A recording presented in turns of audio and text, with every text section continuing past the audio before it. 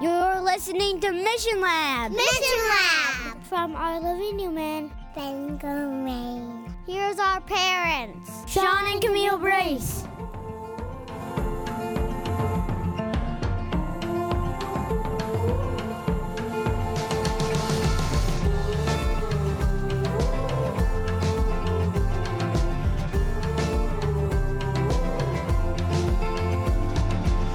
Hello, friends. This is episode 40 of Mission Lab called The Story of God. My name, of course, is Sean, and I'm accompanied by my wife, Camille, who is actually sitting behind me and folding laundry. She will not be on this episode tonight, not because she doesn't want to be, but because I thought it would be a good opportunity to go over with our listening audience something that we have referred to in the past called the story of God. Just thought it would be a good chance to share it with you.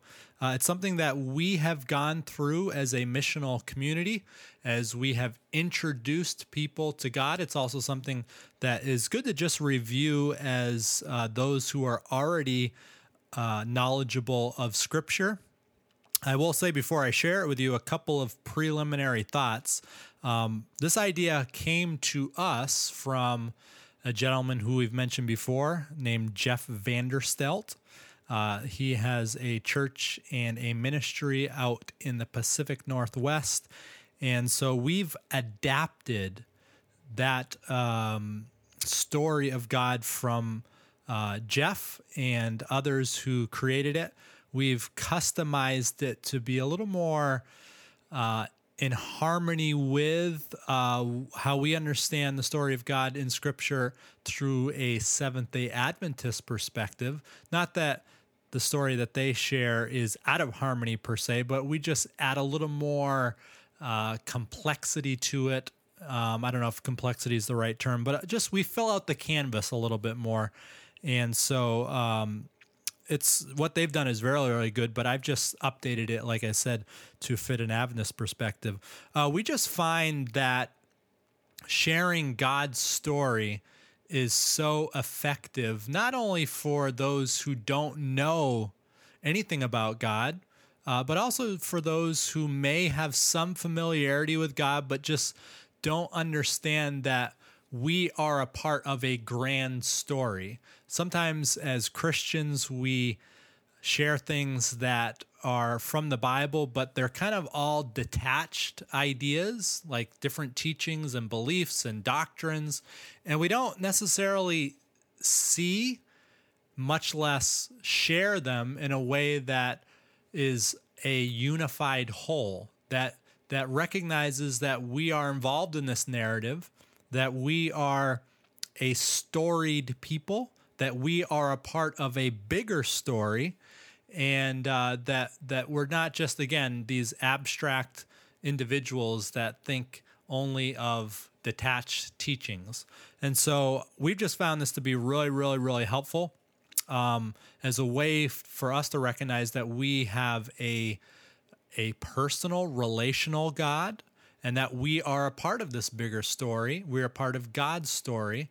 And so that's why I've just found it to be really helpful. It's also helpful, like I said, very helpful, and this is especially for missional purposes, for those who have no understanding of God, those who have never encountered God, those who don't have any knowledge of the Bible. And so we just find that it's a really good introduction to people as it relates to God. Let me also share a little bit about how we format this when we do the story of God. You can do it in many different ways. Of course, there's a way in which you can do it as a very quick overview with maybe a non-believing friend. If you instead of giving a doctrinal gospel pitch, so to speak, you can just share with them that we're a part of this story. And obviously we can talk about at another time when it's appropriate, when it's not appropriate to do that. So you can condense the story down into a smaller, 5-minute story of the big picture of God. What we have done is in the past, we've met regularly, say once a week, and done it for, the goal was to do it for 10 weeks. And so we have 10 parts of the story, so to speak. And we get together with, again, our missional community, with others who are, we're introducing to God, and we'll have a supper, we'll come together, and then I, or whoever the leader is, will just start into the story, each kind of part. And as I said, we've done 10 parts. You can do, however many parts. You're just kind of giving a big bird's eye view of basically the Bible, but in story form, trying to catch all the highlights. So I might take 10 or 15 minutes per episode, so to speak, and just literally go through the story that particular week. And I will I'm not reading it. I'm not reading from the Bible. I'm just sharing it freely. I've not necessarily memorized it. Now, I'm somebody who, obviously, I'm trained as a pastor, as a theologian, so I have a pretty good grasp of the story. But if you're not as familiar with it, of course, I would urge you to become more familiar with it. But just trying to draw the highlights, and over a 10 or 15 minute time period, just going through that particular part of the story. And then after that 10 or 15 minutes, we will have kind of reflection questions where we will ask, what the persons who are listening got out of the story, how they understood it, if there was any questions that needed to be clarified, whether or not they didn't understand something. And then we'll talk about, well, how do you fit into that part of the story? So that's kind of what we'll do. Like I said, we will do it over 10 episodes, the bird's eye view of Scripture, talking about the Bible as this unfolding story of God and who he is and what his ways are. So that's what we'll do when we do that. And I'm more than happy. I actually don't have every single part of the story written out, but I'd be happy to share if you'll email me, seanbrace@gmail.com. I'll be happy to share with you what I do have. I have about 7 or 8 of the 10 that are actually written out, typed out. And then you can use those. You can, share them with others as well if you want. I could also point you to Jeff Vanderstelt's resources. Again, they're really good. They don't necessarily have all of the ingredients that I, as a Seventh-day Adventist, would have, and they don't necessarily see the bigger story. I don't mean to imply that, we have it figured out and he doesn't, but there seems to be even a important element that is even bigger to the story of God than what they have seemed to share. But anyway, I could also point you in that direction.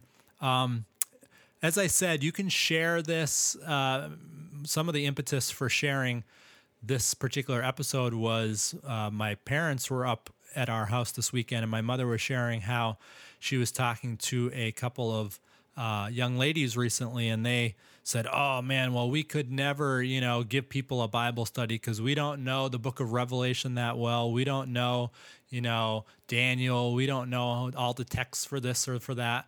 And so when we have our non-Christian friends, we can't give them a Bible study.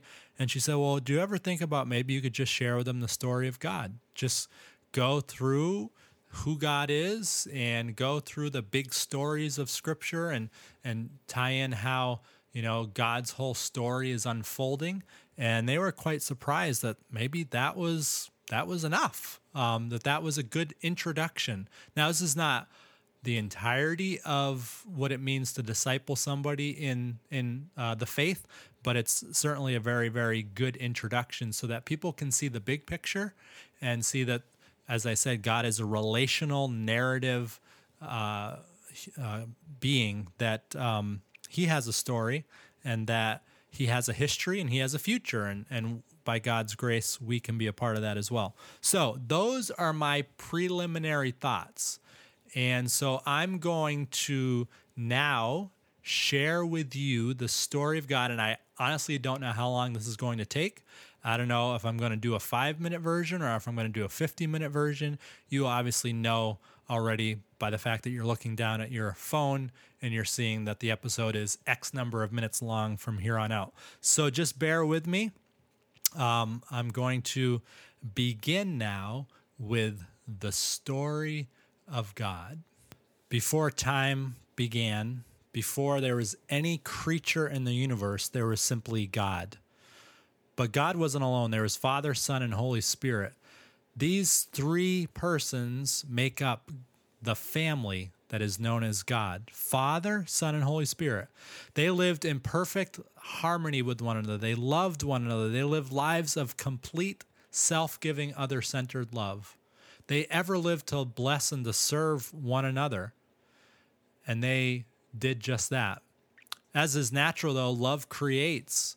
And so they brought the galaxies into existence. They brought angels into existence. They brought worlds into existence. And everything that was brought into existence lived in complete harmony with this spirit of love and other-centeredness and self-giving.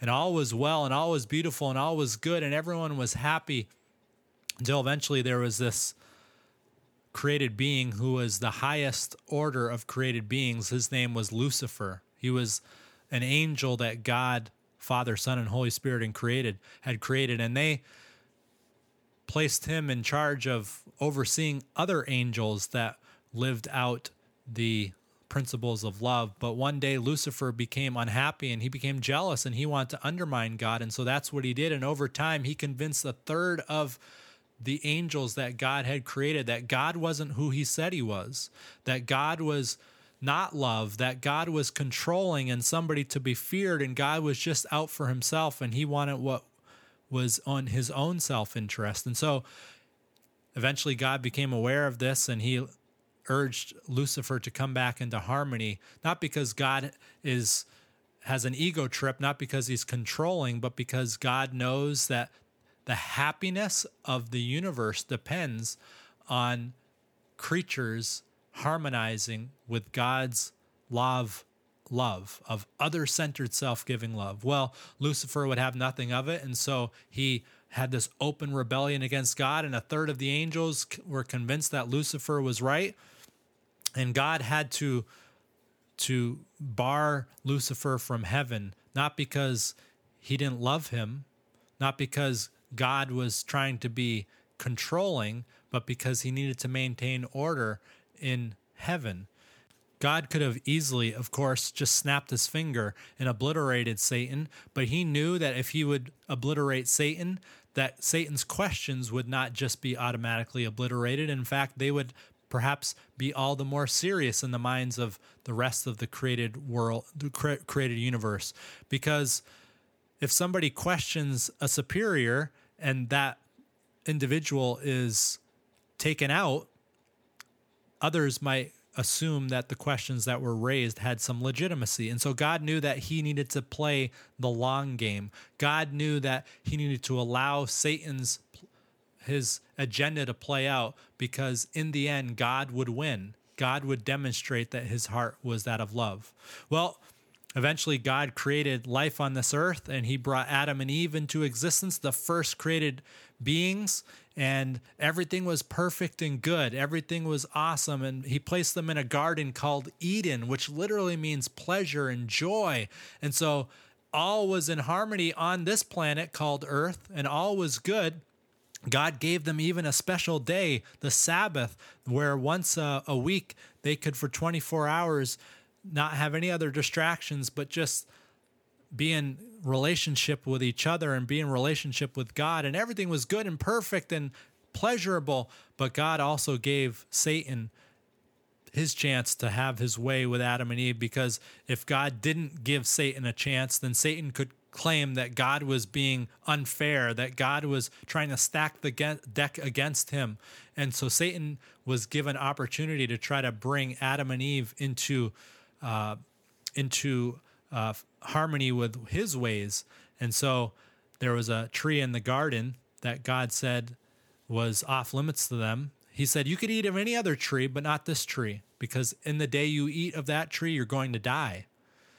Well, unfortunately, Adam and Eve, they wandered over close to that tree, and Satan was able to draw them into conversation, and he started to undermine God's character and start putting doubt in the mind of Eve, who had been created as Adam had in the image of God, able to freely choose her own behavior.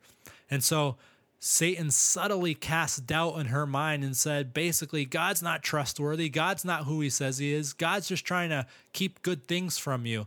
And so unfortunately, Adam and Eve believed the lies, and they ate of the fruit of that tree. And immediately they felt shame, and they felt guilt, and they felt disconnected from God. And they should have experienced death, but God was able to step in and say, you know what? I'm taking the blame for your behavior. I'm taking responsibility for what you've done, and I will send a rescuer to deliver you from your guilt and your shame. I'm sending a rescuer to save you from the decisions you have made. I'm sending a rescuer to take upon himself the consequences for your decision to disconnect from me. But it's not going to be right away. The rescuer will come in the future. And so ever since then, Adam and Eve and their children and their children's children were looking forward to this rescuer. But the world very quickly spiraled out of control, and there was great hatred, and there was great violence, and there was great animosity towards God, and there was hatred towards God. And they started setting up religions that required children to be sacrificed, and they thought God was controlling and hate-filled and angry and vengeful. And eventually things got so bad that there was only a few people on earth that had any type of love for God. And so God actually had to hit the reset button, not because he wasn't loved, but because if he didn't hit the reset button, the world would literally self-destruct. And so he had this man named Noah build an ark, and Noah and his wife and 3 sons and their wives, they all went on the ark, and God saved them through this storm that he sent upon the whole world as he hit the reset button, so that God could preserve a family that would be able to have the rescuer born through. Eventually, along came a man named Abraham, and God called him, and he said, you're basically the only man on earth that I see my love living through. And so I'm going to take you, and I'm going to bless the world through you. And you're going to go, and your children are going to bless the world. And so through the line of Abraham came a people named Israel. And eventually that people, Israel, they were given the task of sharing the good news of who God was to the world, but they themselves failed again and again and again.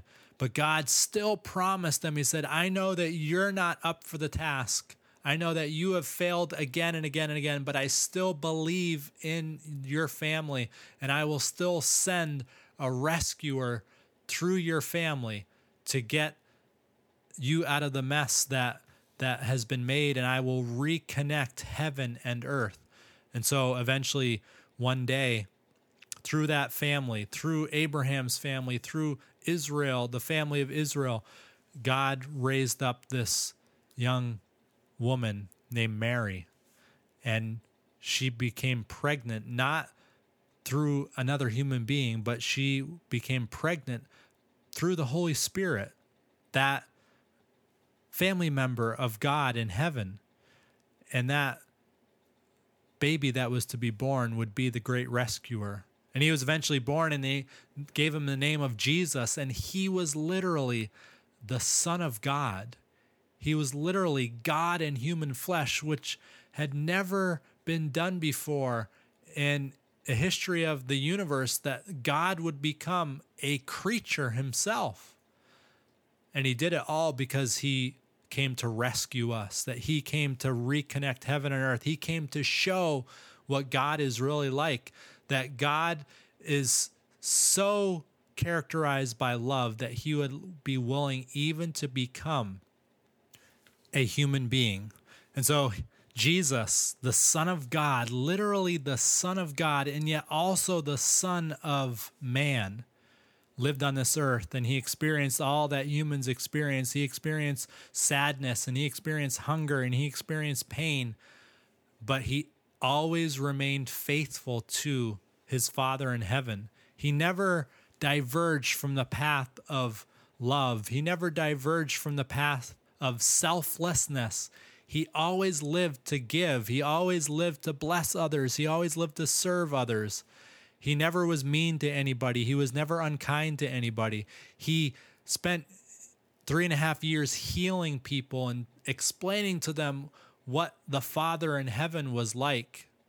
Well, this didn't sit well, though, with the leaders of Israel, because they had a certain image in their mind of what the rescuer was supposed to be all about. They thought the rescuer was going to rescue them from the rule of Rome who had taken charge of them. And they thought that the rescuer would follow their man-made rules. But Jesus came to live out the rules of God in heaven. He came out to live out the law of love that God had introduced to the universe when he created it. And so the religious leaders got so angry and so upset that they actually took Jesus and they placed a wooden cross on his back. They put a crown of thorns on his head, and they led him outside the city of Jerusalem, and they thrust him down in the ground, and they nailed his arms and his legs into that wooden cross. And there Jesus experienced what us selfish, self-centered human beings deserve, and that is death. And Jesus literally felt in his very being that he was going to cease to exist for all eternity, that he was going to be obliterated and annihilated, and he was overwhelmed with grief. But he was doing it to rescue you and me. He was doing it because he was taking our blame. He was saying, my bad. I'm the one responsible for their selfishness. I'm the one to blame for their self-centeredness. I'm the one to blame for their meanness and their hatred and their anger and their impatience. And he placed it all upon himself. And he was willing, though, to save us at any cost to himself. And so he died there that Friday afternoon. They took him down off the cross. They put him in a grave. He rested during those Sabbath hours on that Saturday. And then on Sunday morning, when all hope seemed lost, the earth shook, and there was the stone from the tomb was rolled away, and Jesus came back to life. Jesus appeared to his closest friends and his followers, and he told them that he was setting up a new creation, that everything would be set right again, that there was a new day, and that he had a continued mission for his followers, that they too would go out and bless the world, that they should go out and be characterized by love. And Jesus eventually went back to heaven, and he gave his followers, whom he called disciples, that task. Whereas before, Israel and Abraham's family at that time before Jesus failed again and again and again, Jesus was successful where they failed, and then he set his followers up to succeed where they had failed. And so that's what happened. His disciples went out into all the world, and they started spreading the news, and they started living out the principles of God's love. And they started showing what God is all about, and they started sharing that love, and they started sharing what was called the gospel, the good news. And eventually that movement got bigger and bigger and bigger, and it took in thousands of people, and then tens of thousands of people, and hundreds of thousands of people, and millions of people. Unfortunately, Satan, who wants nothing more than to destroy God's kingdom, unfortunately, he did not give up that easily. And so he raised up from within the ranks of God's own people those who would seek to undermine God's plan. And he started introducing deception again about who God is and his ways. And so he has subtly sought to undermine ever since then, ever since Jesus went back to heaven, where Jesus is now speaking glowingly of his children on earth so that the universe can see that he's rescuing us from our selfishness and our pride and our arrogance and our hatred and our anger. But Satan is seeking to do all that he can to undermine the plan that God is doing.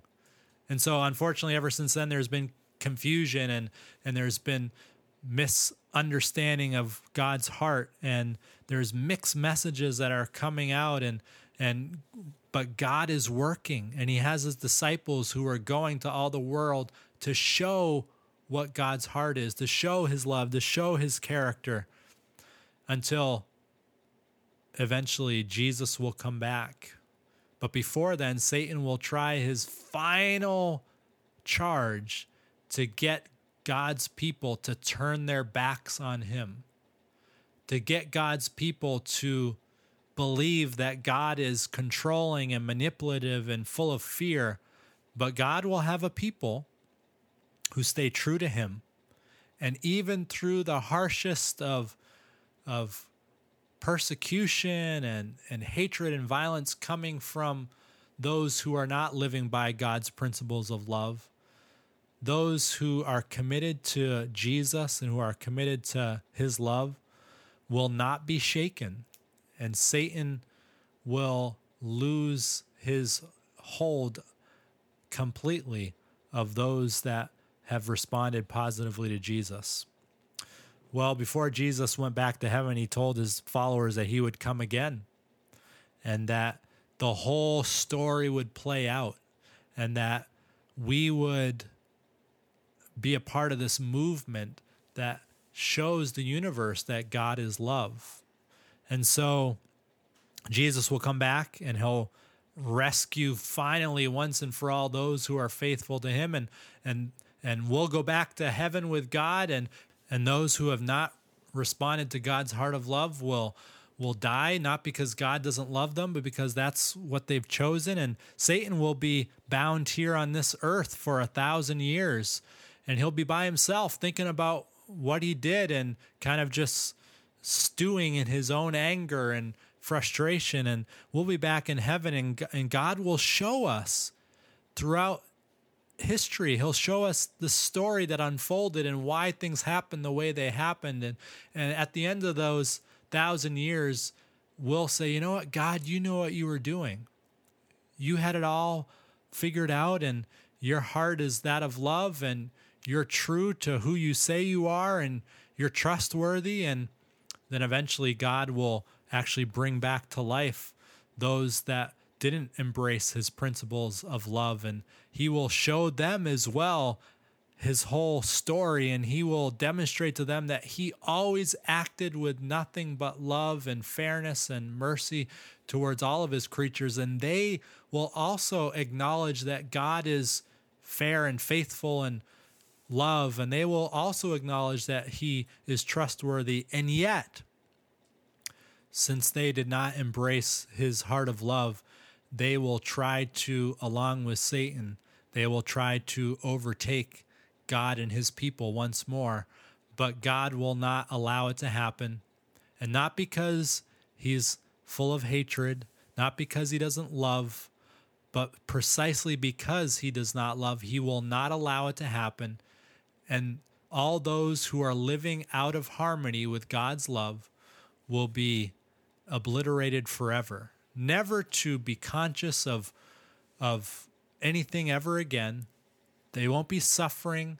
They will be put out of their misery in many ways, because a life apart from God is a life of misery, and a life that is not based upon love, a life that is not living out service and blessing to others is a miserable existence. And so God will not force them to continue in an experience of complete misery. And so all those who are living out of harmony with God will eventually be laid to rest. And then God will bring us back to this earth, and he will recreate it. And it will be beautiful. It will be glorious. And God himself will live with us on this earth forever and ever and ever. And there will be joy, and there will be happiness, and there will be love, and everything will be made right again. There'll be no more tears, and there'll be no more sadness. And we'll just be able to enjoy relating to one another for all eternity. And we'll do all the fun things that we ever want to do. I'll go skiing down beautiful mountains. I have no doubt about it. And we'll be lying on beaches. But most of all, we'll be in the presence of God, who is the most beautiful, awesome, kindest, most loving being in the whole universe. And there will never be any selfishness again. There will never be any more injustice again. There will never be any more racism. There will never be any more wars. There will never be any more theft. There will never be any more murder. Not because we don't have the choice to, but because we have seen the story. We have seen that God is love, that his ways are the best, that he is so kind and self-sacrificing that we would never want to question his ways again, because he has demonstrated to the point of even dying himself that he has our best interests in mind. And so you and I will be in eternity on this earth forever, living out, not sitting on a cloud and strumming a harp, but doing all the awesome things we love to do now, but never with the possibility of sadness and death and pain and hurt and suffering. And it will be beautiful. And you and I can experience that when we respond to God's love. And we can actually experience that joy now. We don't have to wait till then. Yeah, there's still sadness now. There's still pain. There's still death. There's still suffering. But even through that, we can experience a little bit of that here and now. And we can experience eternity here and now as we respond to Jesus' love. And so I want my story to align with God's story. And I want to experience all the good things he has for me now. So that's the end of the story. I will say just before I close, and obviously, again, this was kind of a very, very much a bird's eye view. I actually recorded a longer version, but I did stop and start over, so it'd be shorter. I would recommend a really, really good book that it's a kid's book, but it is amazing. It's called The Jesus Bible Story Book by Sally Lloyd Jones. It is really, really good. It may be something that you could share with your unchurched friends. It's wonderfully illustrated, and it kind of does see this bigger picture in beautiful terms. So yeah, you can look that up on Amazon. We've read it to our children. I am almost brought to tears when I read it because it is so wonderful and powerful. And it talks about the never giving up, never letting go, God of love, or whatever the terminology is. But anyway, that's another good resource for you in addition to what I've mentioned before. But certainly if you want to hear or you want to have access to the longer version of this story, I could share it with you. If you just email me, seanbrace@gmail.com. I basically didn't achieve the 5-minute version, and I didn't achieve the exhaustive 50-minute version. So when you retell this story, if you want a shorter version, you'll have to condense it even more. If you want a longer version, you'll have to read your Bible and figure out how to make a larger story. You can do 10 episodes. You can do 27 episodes. You can do 500 episodes, I'm sure. The point is we want to tell the whole story in the context of the big story and how God is seeking to show himself to be faithful and seeking to show himself to be that of love, how the whole story in the Old Testament is pointing forward to the rescuer. The New Testament is the rescuer coming, and then his followers telling the world about him and his rescue plan. And so that's basically, we want to just make sure we keep God's story within that framework and that context. And of course, as I said, the bigger story even is that eventually everyone will understand that God is who he says he is. And anyway, that's the long and short of it. And I hope you've been blessed, and we look forward to hearing from you. And have a great week or year or whatever. But thank you for listening. Take care. Thank you for listening to Mission Lab. Our theme song is Portland Hike by Tiny Music. Additional editing by Chris Ergang. Follow us on Twitter at MLabPodcast.